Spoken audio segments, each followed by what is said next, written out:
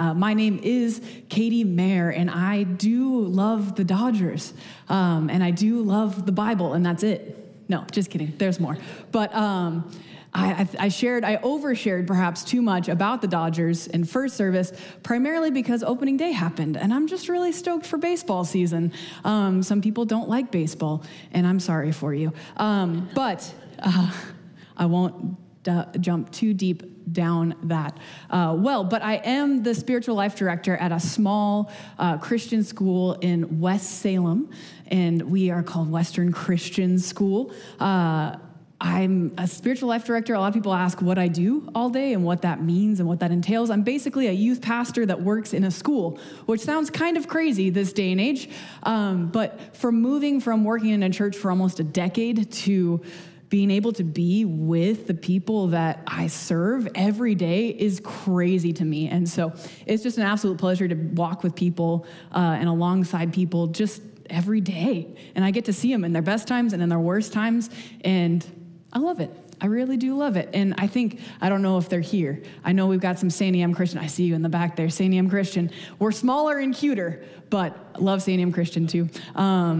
Yeah, I know. Us pioneers, we're a little smaller, but I love where I work and I love what I do, and it's an honor to be here today. I've gotten to serve a couple times on worship team here, primarily because I know the Takarchuks, and I go way back with Jason. We worked together for a little while, and so it's fun to play here. And there's a couple of takeaways just that I have of this church. First, you guys are a really welcoming bunch. You guys have always made this place feel like home, even though it might not necessarily be my church home. And so thank you guys for being so awesome. And then the second thing that has always stuck out to me is how much your pastoral team loves you guys and loves this community. All it takes is Pastor Sean laughing like one time, and you're like, oh, that guy.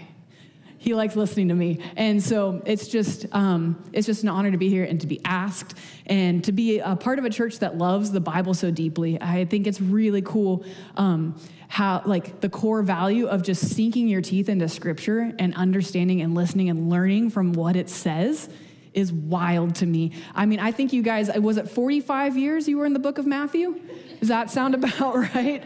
And I know you guys are working through Hebrews now, which is insane. What a hard to understand book of the Bible, and how great that you guys have a pastor that wants to invest into you and not just talk about the easy stuff, but talk about what the word really says and to kind of wrestle with that. It's pretty neat. With that being said, though, I am going to give you guys a break from Hebrews.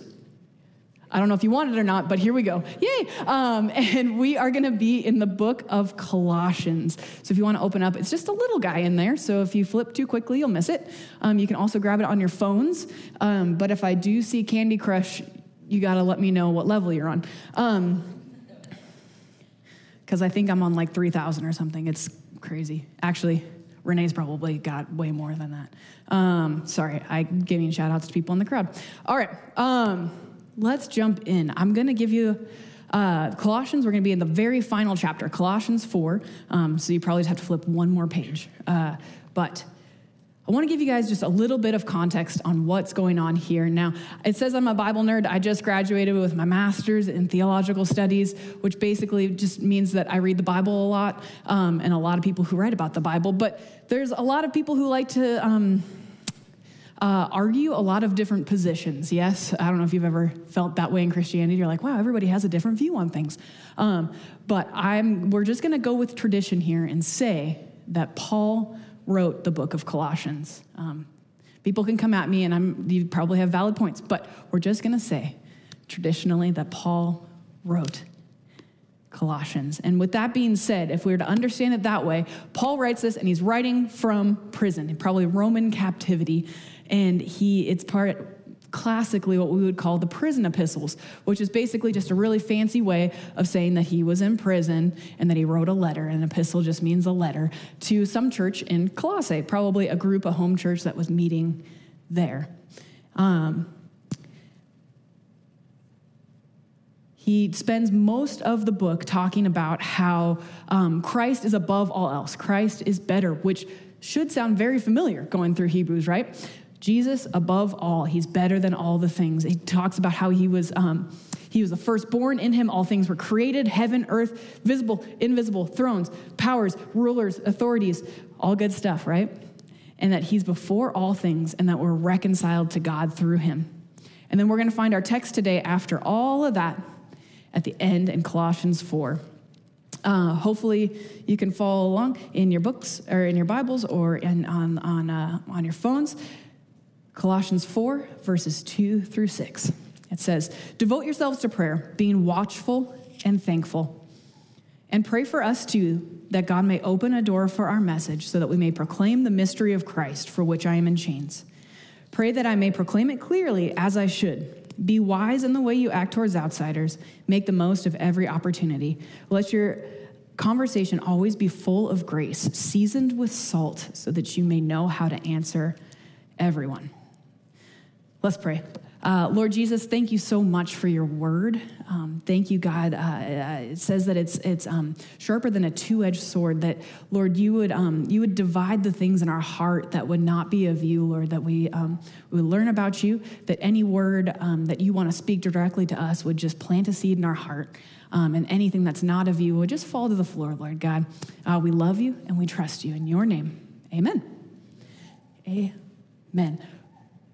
Such a great passage. Colossians is one of my favorites, probably because it's short and I can be like, I read a whole book of the Bible today. But I love it. Such a great passage. And it's at the end of the letter, and Paul is leaving these people that he's writing with some really practical tidbits. Verses 2 through 6 focus on getting back onto track with like just little normal acts of devotion. And as I was reading and studying, I kind of broke this chunk of scripture, I think, in outlines. And so I broke it into 3 main chunks. And the first is this, that Paul tells us to live a life of prayer. Prayer is essential. Prayer is non-negotiable. A fellow pastor friend of mine always says that God wants to do something in us before he can do something through us. And that is what prayer is. It's God doing something in our hearts. And I think what's so difficult about prayer for me is that I can't quantify it. When it comes to the Bible, I can go through like, oh yeah, we're reading this in the Old Testament in my Bible reading plan, we're reading this in the New Testament, check, I was successful. Prayer's not that easy to do that with. You can't really, it's not necessarily measurable. It's also very personal. No one can do it for us. We can learn about God through listening to sermons, listening to podcasts, reading books, but there's really no substitute when it comes to prayer with our relationship with God. It's like a friend. It's startling on social media how much you can learn about somebody without ever actually meeting them. You can learn about, where they're from, what their hobbies, what their interests are, without ever actually having a personal relationship with them. And what we typically call those kinds of people are stalkers. But we don't want to be just quote unquote stalkers of God, right? We want to be people who know the Lord in a relational way.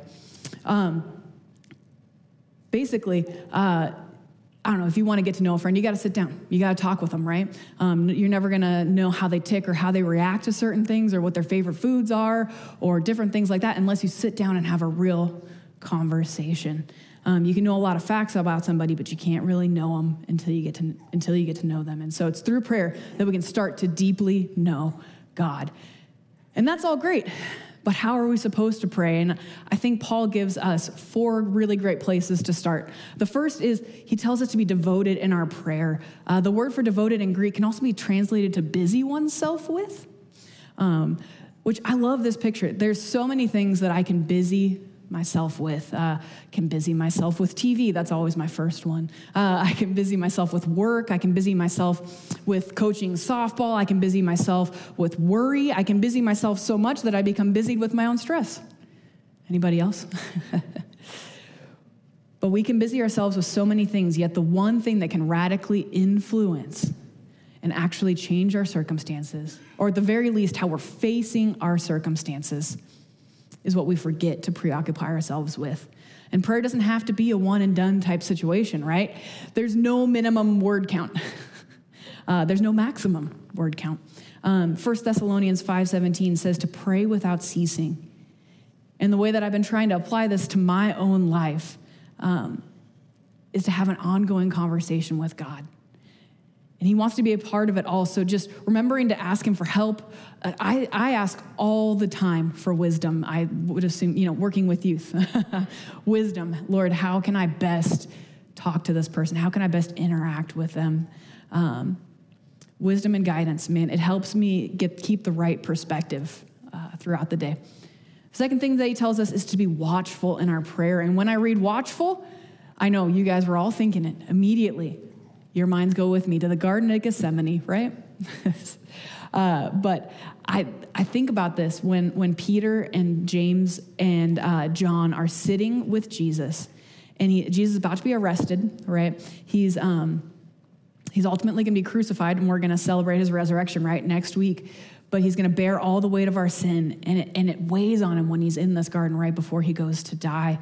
And Jesus prays for a little while away from his three buds. And he's like, hey, you guys pray. I'm going to go pray over here. I'm going to do my thing. And he comes back, and they're all asleep.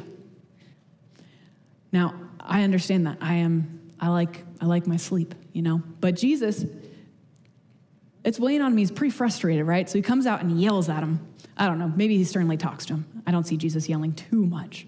But he said, couldn't you men keep watch with me for 1 hour? Watch and pray so that you will not fall into temptation. The spirit is willing, but the flesh is weak. Now, I doubt that Peter, James, and John really knew what was going to happen, right? Have you guys read the Gospels? They were kind of oblivious most of the time, right, to what was actually happening and to what was going on. And it's nice for us because hindsight's 20/20, right? We can read back and we're like, well, duh, guys, Jesus was going to die. How could you be so blind? That's just how I read the Bible. Not you guys, definitely not. But when we look at it, I don't think they fully knew what Jesus was going to have to walk through. And they didn't know what the plan was going to be. And I think, though, if they had known, I don't know if they would have fallen asleep. I think they would have been there praying as hard as they possibly could, like there was going to be no tomorrow, because for Jesus, there ended up not being. All I'm saying is the lesson that I kind of take out of this is that I don't know what's going to be coming at me next, and I don't think you know what's probably going to be coming at us next, right?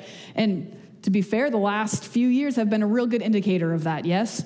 And so let's be people of prayer that pray watchfully, because we need him now, but we're going to need him in the next thing that's coming. Does that make sense? And so let's be people who are watchful, who don't fall asleep on the job, but pray watchfully. And then you guys, I skipped this last service, and a lady was like, what was the fourth thing? And I was like, I said it I didn't. So this is a second service exclusive. We should pray thankfully. Have thankful prayer. Cultivating a thankful heart might be one of the best things that we can do. Whenever I change my inner dialogue from like annoyance, frustration, anger, criticism to thankfulness, I can tell the immediate difference, and it only just takes a moment.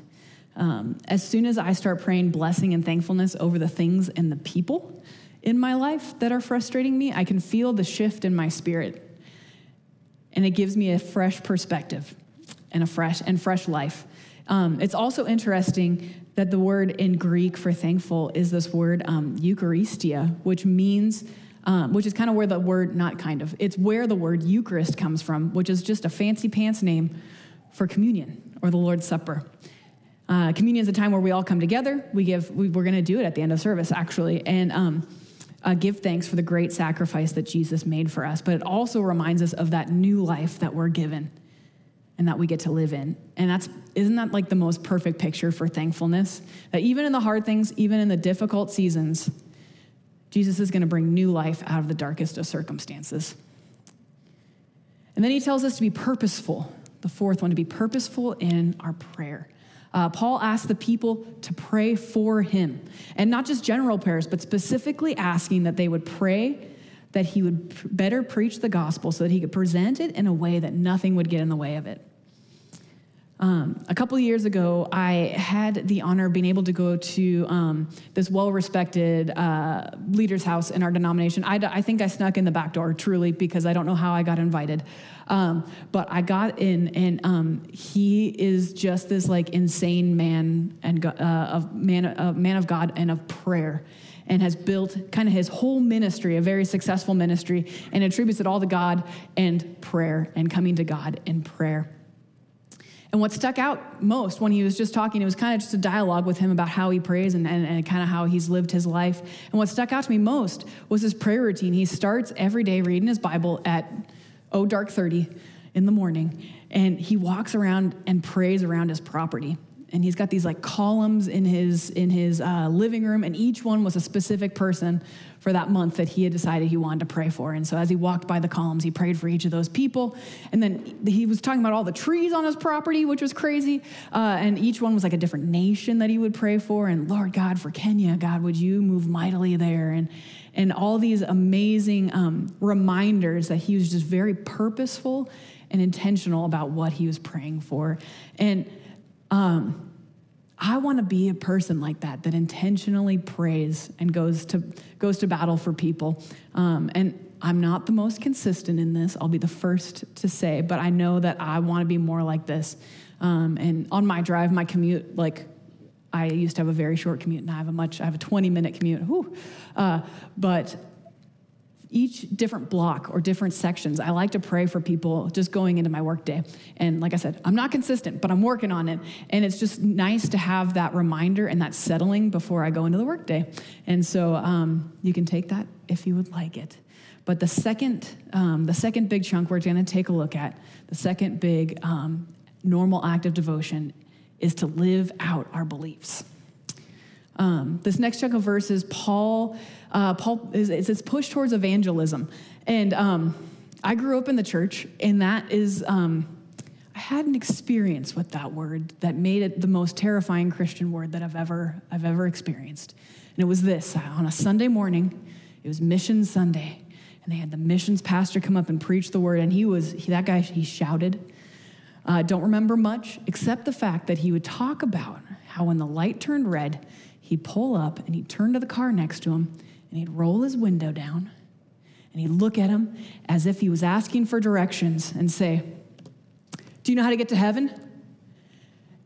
And in my little 12-year-old heart, I went, I can't evangelize. I can't do it. It's the worst thing I've ever heard in my entire life. Who does that to people? That sounds awful. And what would they think of me? And then do I just drive away scared? I got extreme anxiety over that. But I don't think that's what Paul's talking about when he talks about evangelism. I think Paul gives us 3 specific instructions in verses 5 and 6. And I think we're going to see that telling people about Jesus actually looks way more like showing people who Jesus is. He says in these verses to be wise. Be wise in the way that you act towards outsiders, basically people who don't believe in Jesus. And that word for wise is a Greek word because it was written in Greek, Sophia. And Sophia isn't this unattainable kind of wisdom. It's a very practical, boots on the ground kind of wisdom. It's the kind of wisdom that doesn't just understand something, but it actually takes action based on what you know. This verse is basically saying to conduct your life in such a way that reflects the understanding that you've received. It's not book smart knowledge. It's more like YouTube street smart, I fixed a lot of faucets in my house because of YouTube. I didn't read any books. Probably should have, but it's fine. Can learn. We don't have to read the Bible just so that we can have all the facts, and so that we can find out that we're right and really just have the best crafted argument to just cut people off at the knees. No, that's not why we read the Word. We read the Word so that we can learn and apply what we've read to our own lives. And isn't that the best way to know that Christianity isn't just some dead religion, right? But that Jesus is alive and working in our lives. The second thing that he says is to be all in. It says, make the most out of every opportunity. And I like the verb here. It could actually be, translate, instead of being making the most out of it, could translate to buy eagerly at the marketplace. And the implication is that it's like a hot commodity. Hot commodity, you gotta buy it. For my students at school, it would probably be like one of those Stanley water cups. They love those things. Crocs, love the Crocs. AirPod Maxes, they love those. But basically what this is saying is to eagerly purchase every chance you can get. Can you remember the last time you eagerly purchased something? Maybe it was like 3 years ago and it was toilet paper. Maybe it was just a few weeks ago and it was eggs, because apparently no one could keep those in stock. Wild. Hopefully, I don't know. I don't have chickens, but I'd love to someday for fear of running out of eggs. But all that to say, you know that feeling when you find something that you wanted back in stock. Or maybe you've saved and you've scrimped and you put it all away for this one thing and you're like, today's the day. On Amazon, I'm not even clicking add to cart. It's just buy right now. It's a good feeling, isn't it? That is the feeling that we get to have about showing people Jesus through us. There are opportunities that are all around us, and we get to take those moments, and it doesn't even involve rolling a window down to yell at someone. Pretty exciting, huh? The last one that I think that Paul shows us is to be winsome. It says, let your conversation always be full of grace, seasoned with salt, so that you may know how to answer everyone. Okay, honestly, who doesn't love somebody who treats them with grace? Isn't that just the absolute best? I remember one time I was a little kid, and my grandpa had some property, and he had a golf cart, and I was like driving around his like driveway-ish area. I was probably like 12 years old. Had just been scared about evangelism at church, and then I went to my grandpa's house. Driving around in a golf cart, right? And I went a little too fast, and I got a little too aggressive, and I smashed the front of the golf cart in my mom's van. And it wasn't that bad, okay? All right, just a little chunk of plastic came off and I dented the bumper, but I was absolutely terrified of my grandpa. Like, I had heard stories from my mom that he wasn't always the nicest, and I hadn't experienced that, but I was scared. And I had to go tell my grandpa, and I walked in and he's laughing. And he goes, "Oh, Katie, it's fine." And I was like, "Oh, whew, thank you, Grandpa." And then I went to my dad, and it was not fine. But it's okay. We're still close. It's all good. Don't worry. But that feeling when someone treats you with grace, oh, it's going to be okay. It's going to be fine. I remember this one time I went out to lunch a little while ago with a mentor of mine, and we sat down and we met the server. We're like, "Oh, hey, how's it going?" "Yeah, okay." We ordered, and then we ate, and then the guy brought over the check, and he set it down, and he said, "Hey, it's been a real pleasure serving you guys."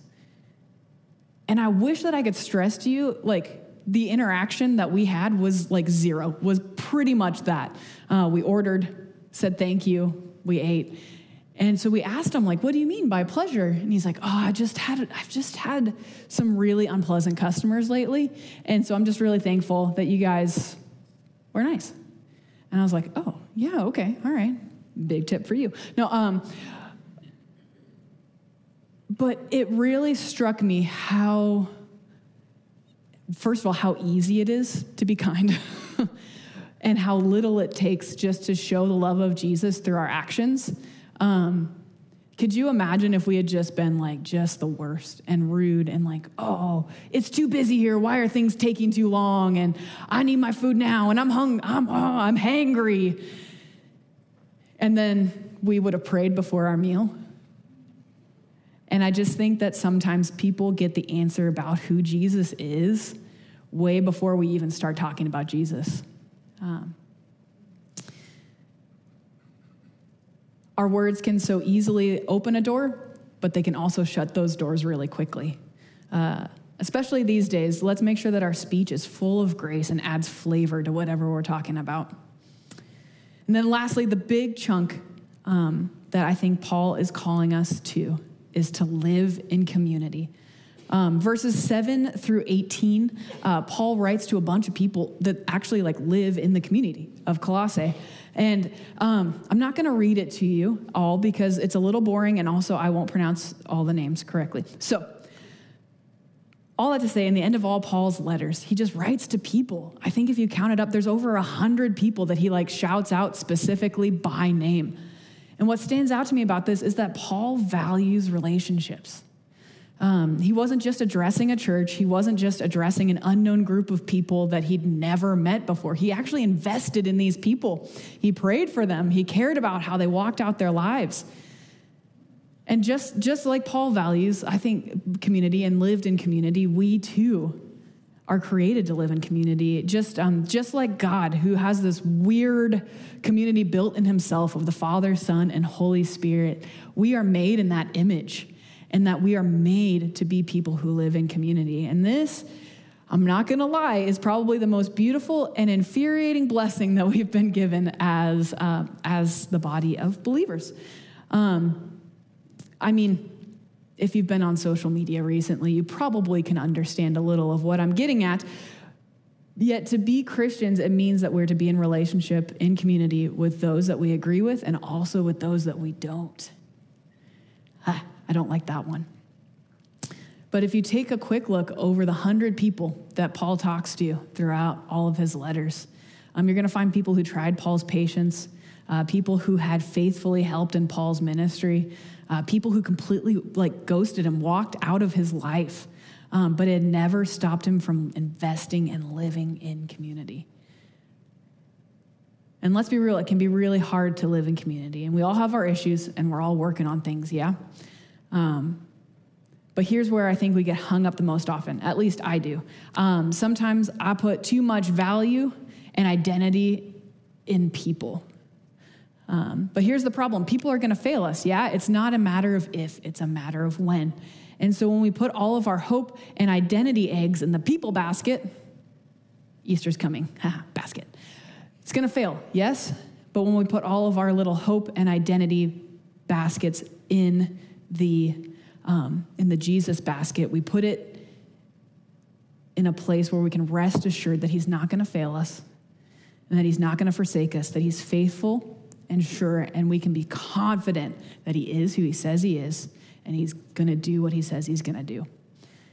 So when we understand this, community takes on a whole different life, in my opinion. It's more grace. There's way more grace for our humanness, yeah? We can work through the conflict. We can listen to each other, and we can understand more quickly. We can learn to truly love one another, differences and all. And that is how Paul ends just this compact, short little book, or this little letter that just is so epic to me. And so I hope you're encouraged to be people who are committed to prayer, to living out your faith, and living in community with one another.